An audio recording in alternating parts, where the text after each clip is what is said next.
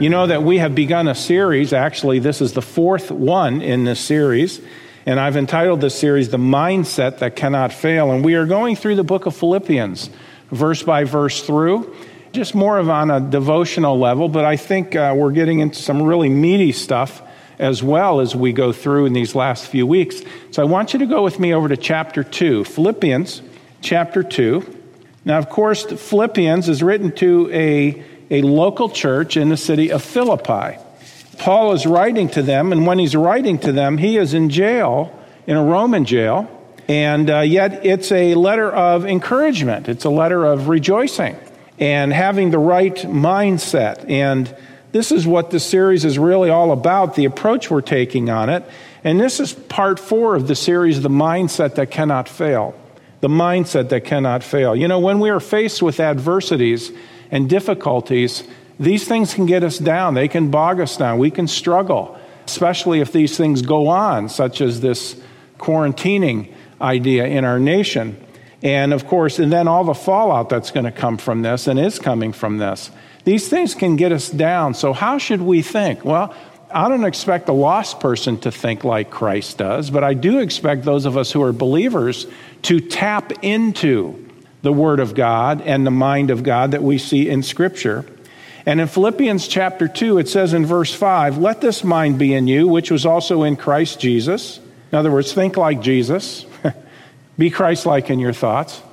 "Let this mind be in you, which is also in Christ Jesus, who being in the form of God, thought it not robbery to be equal with God," because he was, "but made himself of no reputation," that's when he came to earth, "and he took upon him the form of a servant and was made in the likeness of men." So he is 100% God, co-equal with the Father in the Spirit, and yet he came into the world and took upon him a body. This is the incarnation of Christ, where God also became man, never ceasing to be God, but Jesus was the perfect God-man.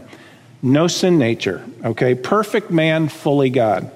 "And he being found in fashion as a man, he humbled himself and became obedient unto death, even the death of the cross." Of course, Jesus was the ultimate example of humility and obedience. And we talked about humility and obedience last week. He was the ultimate example of that. No one carried the weight of responsibility more than Jesus did, because he carried the weight of our sin. Jesus died for our sin. If this is you and me and my wallet is our sin, we are sinners, and God says we've sinned against him. We've violated his word. That sin has to be taken care of. We've broken his laws. And if we pay the penalty for our sin, which is death, we would have to die not only physically, but spend forever in hell. No amount of good works will take it away. Death is the only payment. The wages of sin is death. But because God loves us so much, hates our sin, but loves us, understands for us to get to heaven, we have to be sinless, and we're not. He himself came to our rescue, and that's really what a Savior is. This hand representing the Lord Jesus Christ, the sinless Son of God. He came into the world. He lived a perfect life. He went to the cross. He took our sin upon himself, and he made the complete payment for us and rose from the grave. And he says in the Word of God that if we will put our faith, our trust in him, he will give us everlasting life. He humbled himself. Imagine God, the Bible says, "For he, God, hath made him, Christ, to be sin for us who knew no sin, that we might be made the righteousness of God in him." Jesus Christ was made sin for us. That's the ultimate humility. The ultimate humility. He took upon himself the absolute opposite of his perfect, holy character. It's the ultimate act of obedience as well. But he did it because it was the Father's will for him. And all who trust in him, God gives them as a gift everlasting life. We'll say more about that at the end of the message here. But look what it says in verse 9. "Wherefore God also has highly exalted him and given him a name which is above every name, that at the name of Jesus every knee should bow, of things in heaven and things in earth and things under the earth." That covers everything, by the way. "And that every knee should bow and every tongue should confess that Jesus Christ is Lord, to the glory of God the Father." Okay? So tonight, let's look more into the mindset that cannot fail. And I have two major points that I want to pass along with you as we expand on this mindset that God wants us to have. The first one is this, and you may wonder at first, how does this fit in? But if you look at the context, it becomes clear. It is this: Jesus Christ will rule and reign one day over the entire world. Now you might say, well, how is that the mindset? That just seems like a prophetic truth. Think about it.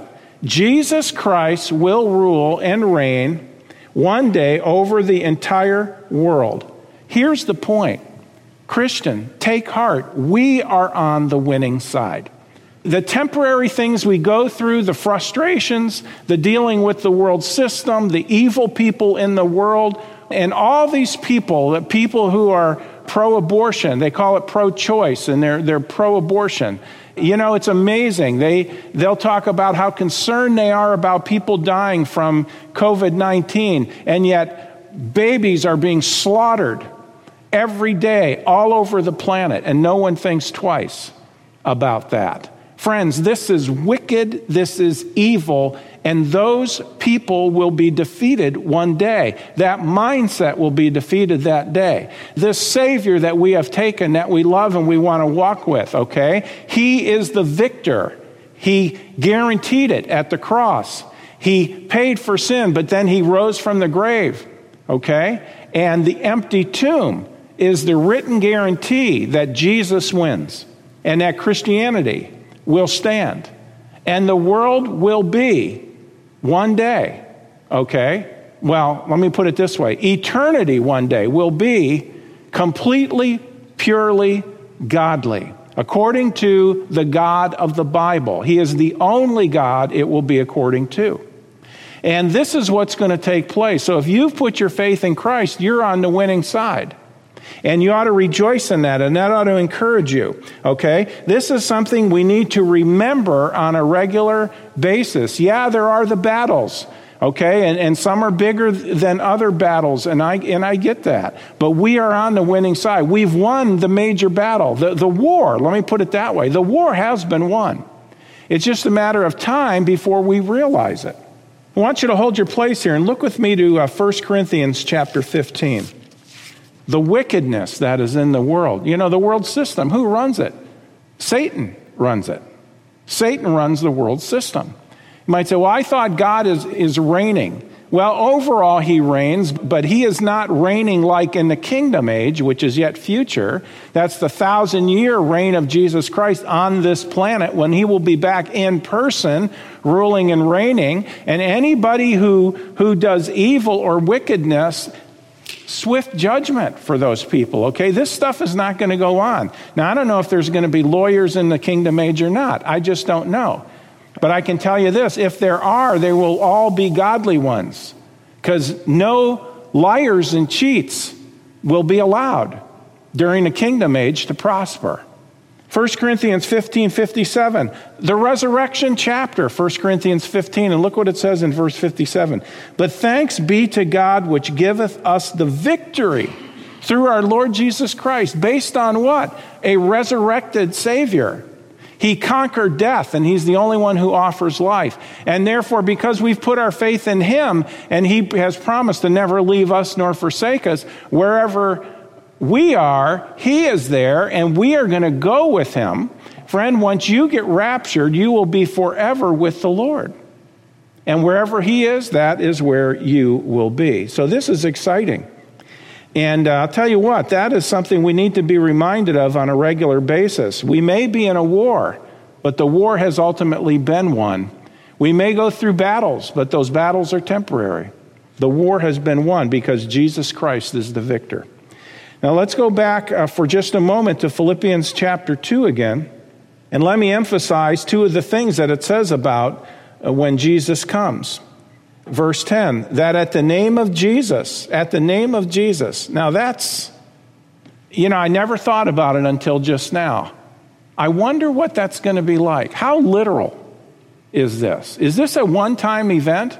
Or is this going to be at a judgment? Or is this going to be when Jesus comes back at the end of the tribulation and sets up his kingdom? Is this going to be a constant way of life that literally, when the name of Jesus is said, everybody will just fall down. Every knee will bow. Every knee will bow. That's amazing.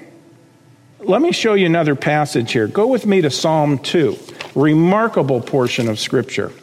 And it sounds like the world in which we live. But what it does is it shows us man in rebellion, and then it shows us what happens and the way it will be when Jesus comes back. It shows us man's rebellion, and it even shows us, it gives us hints about the tribulation period, which will take place after the rapture. And it says in Psalm 2, remember now, every knee will bow. It says, why do the heathen rage and the people imagine a vain thing? The kings of the earth set themselves, and the rulers take counsel together against the Lord and against his anointed, saying, let us break their bands asunder and cast away their cords from us. This is the world in which we live. They're in rebellion, and they think they can get away with it. They think they can reject Christ and mock Jesus Christ and mock Christianity. And you know what? No one's going to put controls on us. We're just going to we are powerful. We will run the world. We're going to do things the way we want. Friend, it's not going to happen. It's not going to happen. Oh, you may think you're getting ahead. It's sort of like the dog who's on a pole in the yard and he's on a leash, you know? You ever seen one of those? And he's in the yard, and you go walking by, and maybe he'll take out after you, barking, and then all of a sudden he comes at the end of his leash, and it's like, whoa, kind of chokes him. Well, you know what? That's going to happen to the people of the world, so to speak. They're going to think they're in control and that they're not accountable to anybody, but one day their knee will bow to Jesus Christ. They will bow. Verse 4, he that sitteth in the heavens shall laugh. So here's little puny man. Go ahead, I dare you. I don't believe in God. I dare you, and all that. One day God's just going to say, oh yeah? And he'll step in and he's going to deal with them. He that sitteth in the heavens shall laugh. The Lord shall have them in derision. Then shall he speak unto them in his wrath and vex them in his sore displeasure. That's the tribulation period which is coming, friend. And he is going to deal, and he's going to be pouring out plagues and judgments on the earth that are going to make COVID-19 seem like a little cold or something. Verse 6, yet have I set my king upon my holy hill of Zion. That's when Jesus comes back and sets up his kingdom. I will declare the decree. The Lord had said unto me, thou art my son. This day have I begotten thee. Now wait a minute. Did you just read that with me? This is 1,000 years before Jesus ever came. This was written. This is an amazing portion of Scripture, prophetically.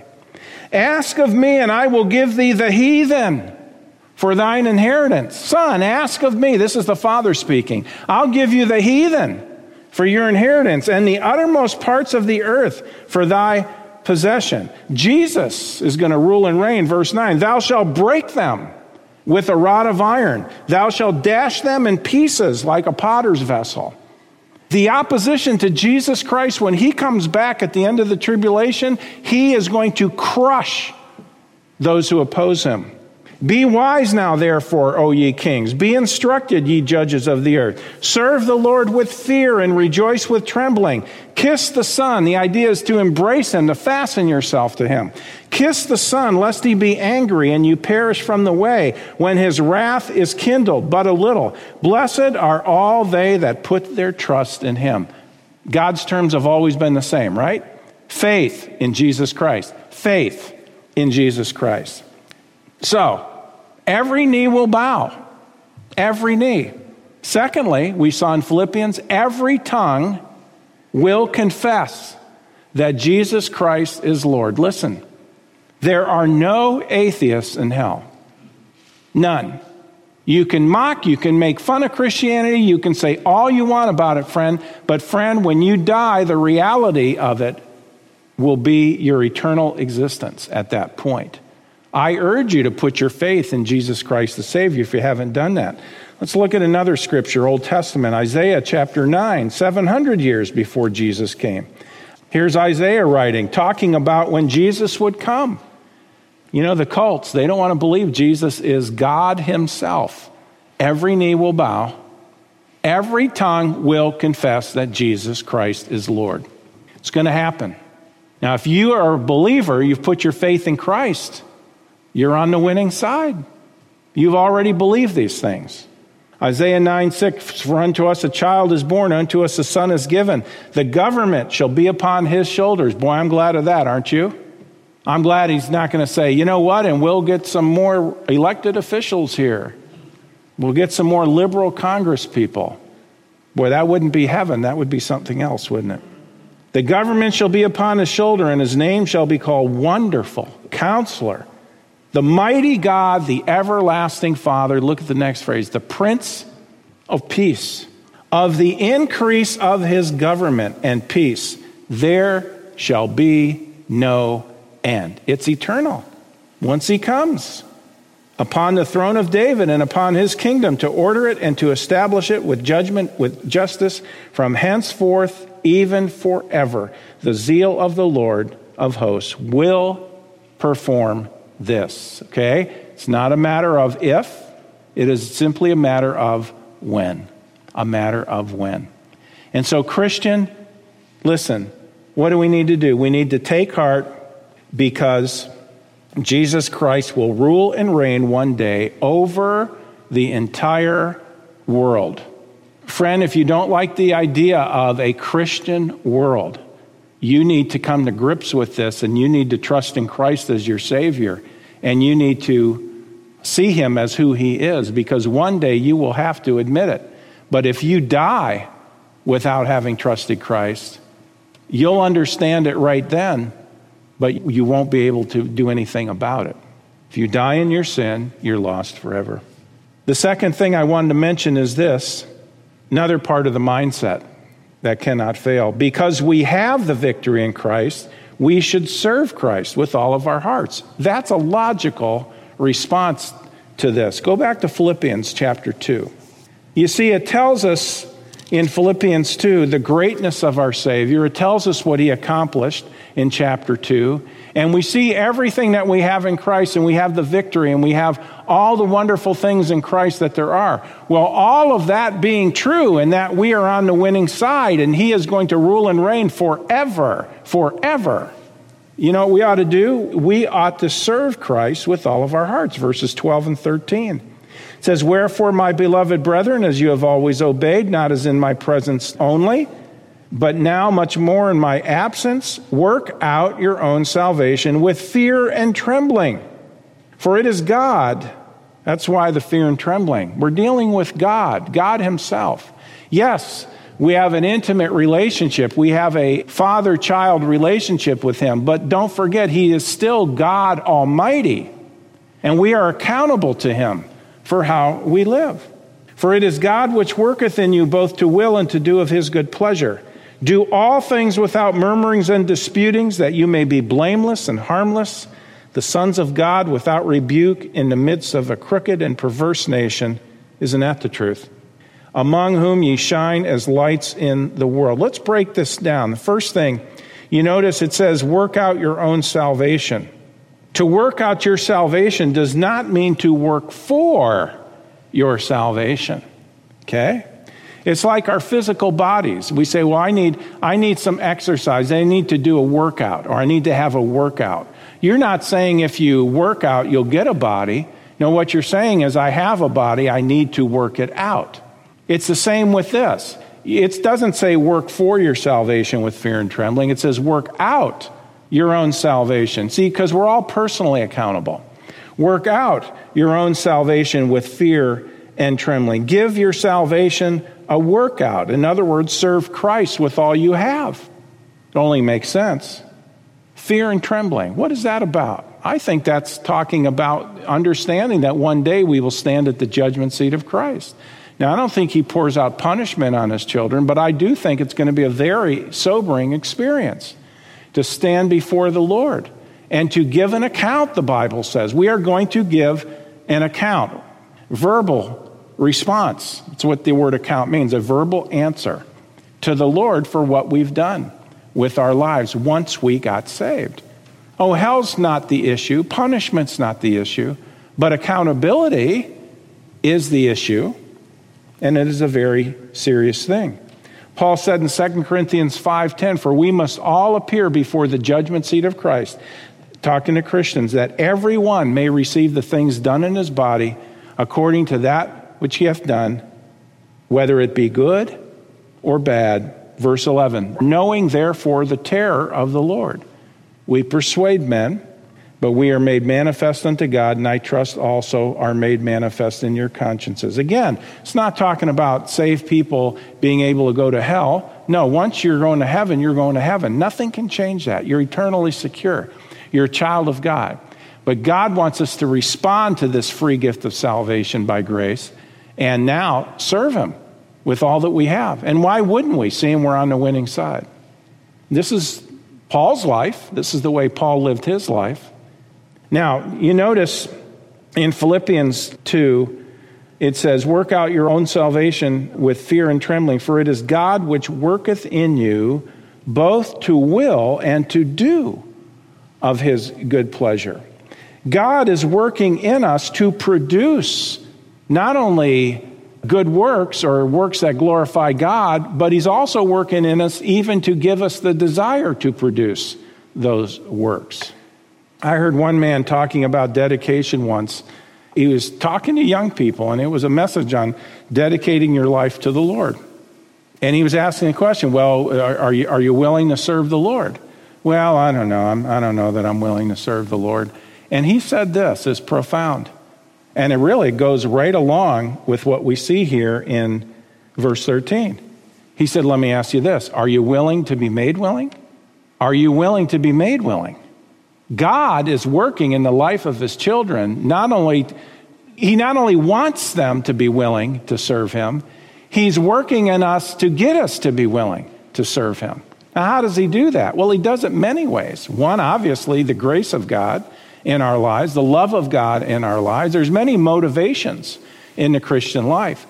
Reaping and sowing, rewards, chastening. There's all kinds of motivators that God uses in our lives to get us to serve him. But are we willing even to be made willing? Well, God's working in every believer to get us to be willing to serve him. Now, can we resist? We can. Why we would? It doesn't make any sense, does it? So God is working in us to produce even the desire for us to serve him. Moving on in our passage here, you notice we are to live our lives without murmuring and disputing. Murmuring is complaining. Disputing is arguing.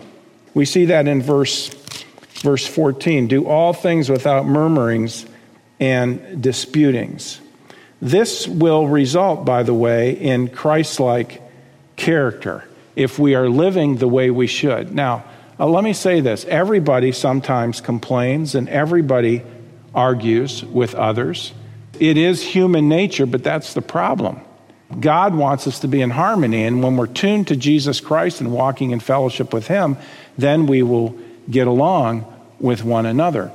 Do all things without murmurings and disputings. And when we do, this will result in Christ-like character. You notice in verse 15, it says that you may be, do all things without murmurings and disputings, that you may be. So they're linked. That you may be blameless and harmless, the sons of God, without rebuke, in the midst of a crooked and perverse nation, among whom ye shine as lights in the world.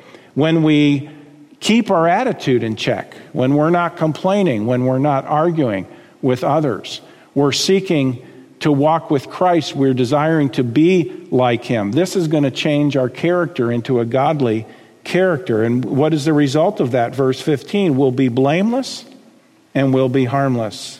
It will not only reflect, but also we will continue to produce that kind of character. See, friend, here's the truth of it. We all complain, but here's the truth of it. Nobody wants to hear it. Do you like listening to people who are complaining all the time? Who are whining all the time? Nobody does. But yet we'll end up doing it at times. We catch ourselves doing it. Here's the truth of it. If you're saved, let me ask you a question. Honestly, what do you have to complain about? What do you have to complain about? What do I have to complain about? Nothing, really. If you see it from God's perspective, in God's economy, with God's value system, we have nothing to complain about, and yet we do it. We do it. There's an article written by one retired pastor, and it's called "Complainers Live Longer." That's what it's called. He says, a recent medical survey states that chronic complainers live longer than people who are always sweet and serene. It claims that their cantankerous spirit gives them a purpose for living. Have you met one, by the way?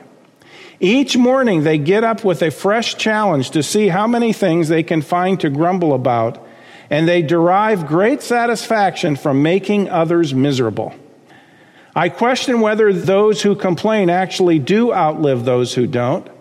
Maybe it just seems that way to everyone around them. That's the truth. Gets old, doesn't it? Listening to complainers, it gets old. You notice it says in verse 15 that you may be blameless and harmless, the sons of God, without rebuke, in the midst of a crooked and perverse nation. Okay, the word crooked here, it's the Greek word skolios. Okay, and we talk about somebody with a condition called scoliosis, which is a curvature of the spine. This is where this is taken from. It means warped or twisted. This is where we get that idea. Okay, the word perverse means perverted. Now, let me ask you something. How do you consider it? How would you describe it if our nation was in a state of alarm like it has been, and whether I agree with it or you agree with it or not, investing giving all this money, or should I say printing all this money to give away to people, and then you've got people in the United States Congress who are trying to bring things in behind the back into those bills to where they can pass it and get their way on other stuff. You know what I call that? I call it crooked and perverse.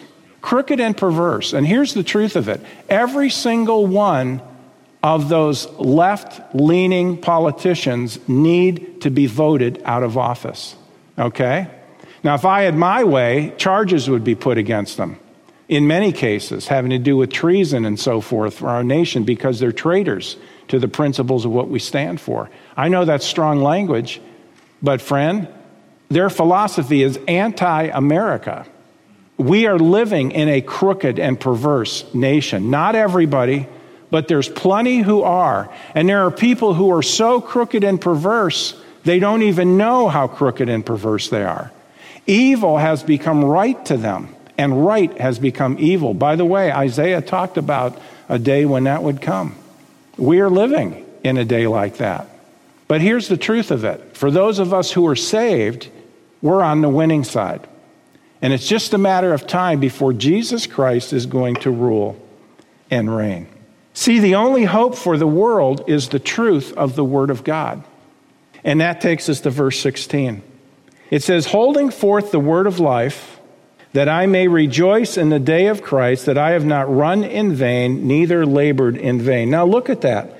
Verse 14, do all things without murmuring and disputing, that you may be blameless and harmless, the sons of God, without rebuke, in the midst of a crooked and perverse nation, among whom ye shine as lights in the world. When we are right with God, and when we are serving the Lord the way we should, when we are living for Him, we are going to shine as lights in the world.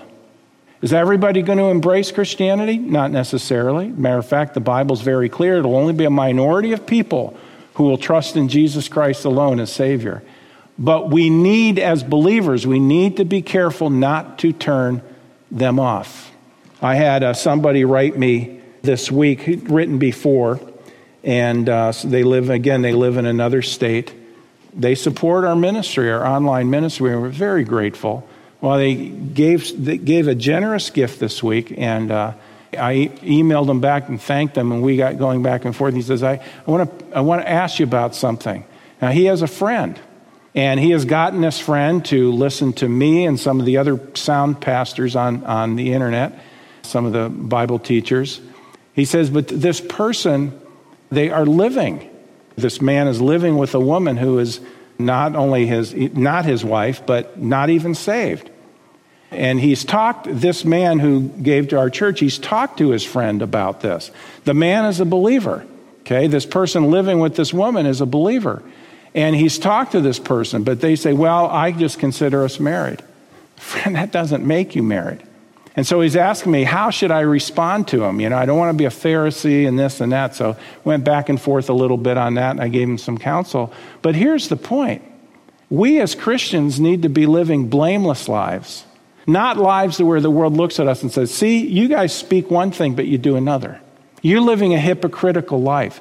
Well, friends, when we live a hypocritical life, we are not shining as lights in the world. We're exhibiting the darkness of the world around us. See, light will attract. It will attract. God tells us we're children of light. As a matter of fact, when Jesus, before he left, he said, we were then the light of the world, because he was leaving. So we want to see that. And what is the answer? Verse 16, holding forth the word of life, that I may rejoice in the day of Christ, that I have not run in vain, neither labored in vain. And of course, if we hold forth the word of life, we will be able to rejoice at the judgment seat of Christ. That's what the day of Christ is.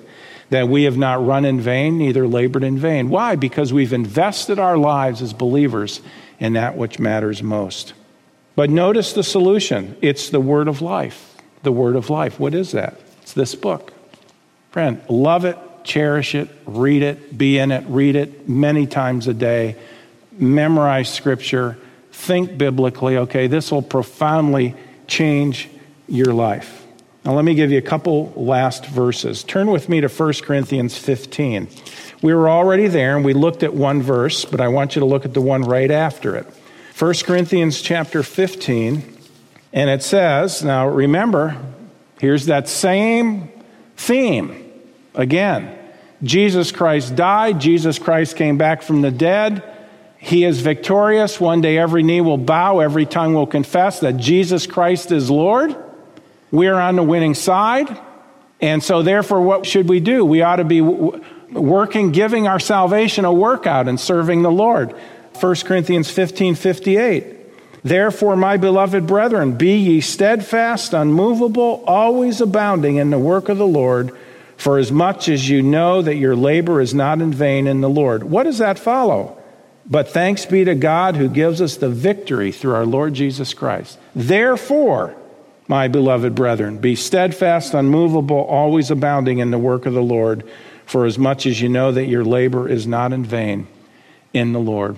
Can I say this tonight, if you happen to be watching and maybe our streaming is new to you, maybe this is the first time you've tuned in, friend, God wants you to know for sure you're going to heaven when you die. Did you know that? He wants you to know for sure. Not hope, guess, think, feel.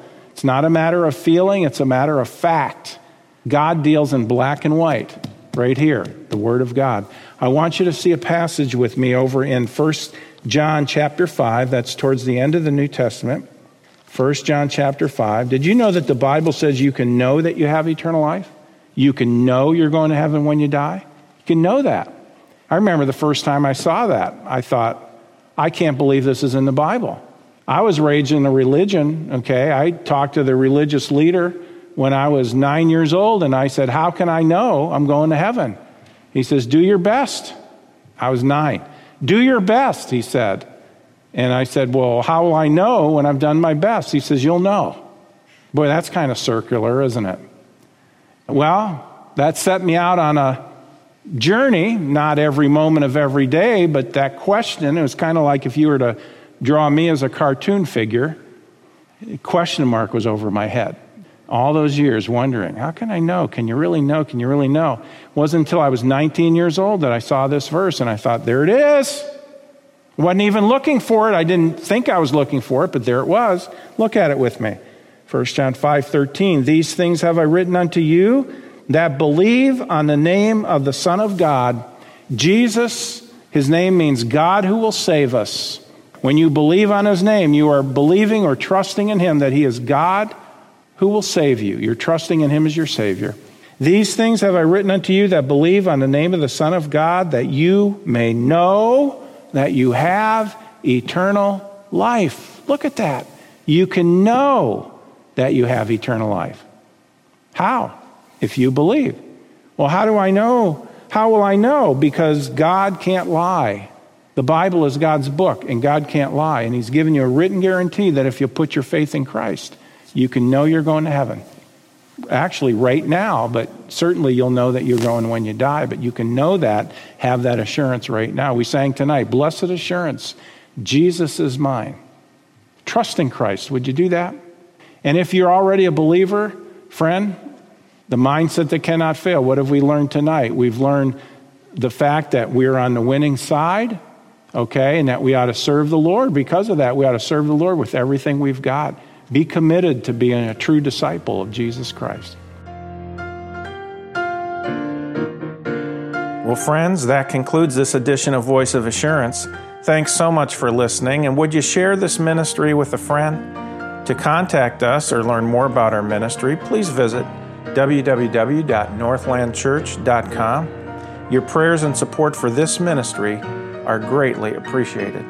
Thank you so much, and God bless you.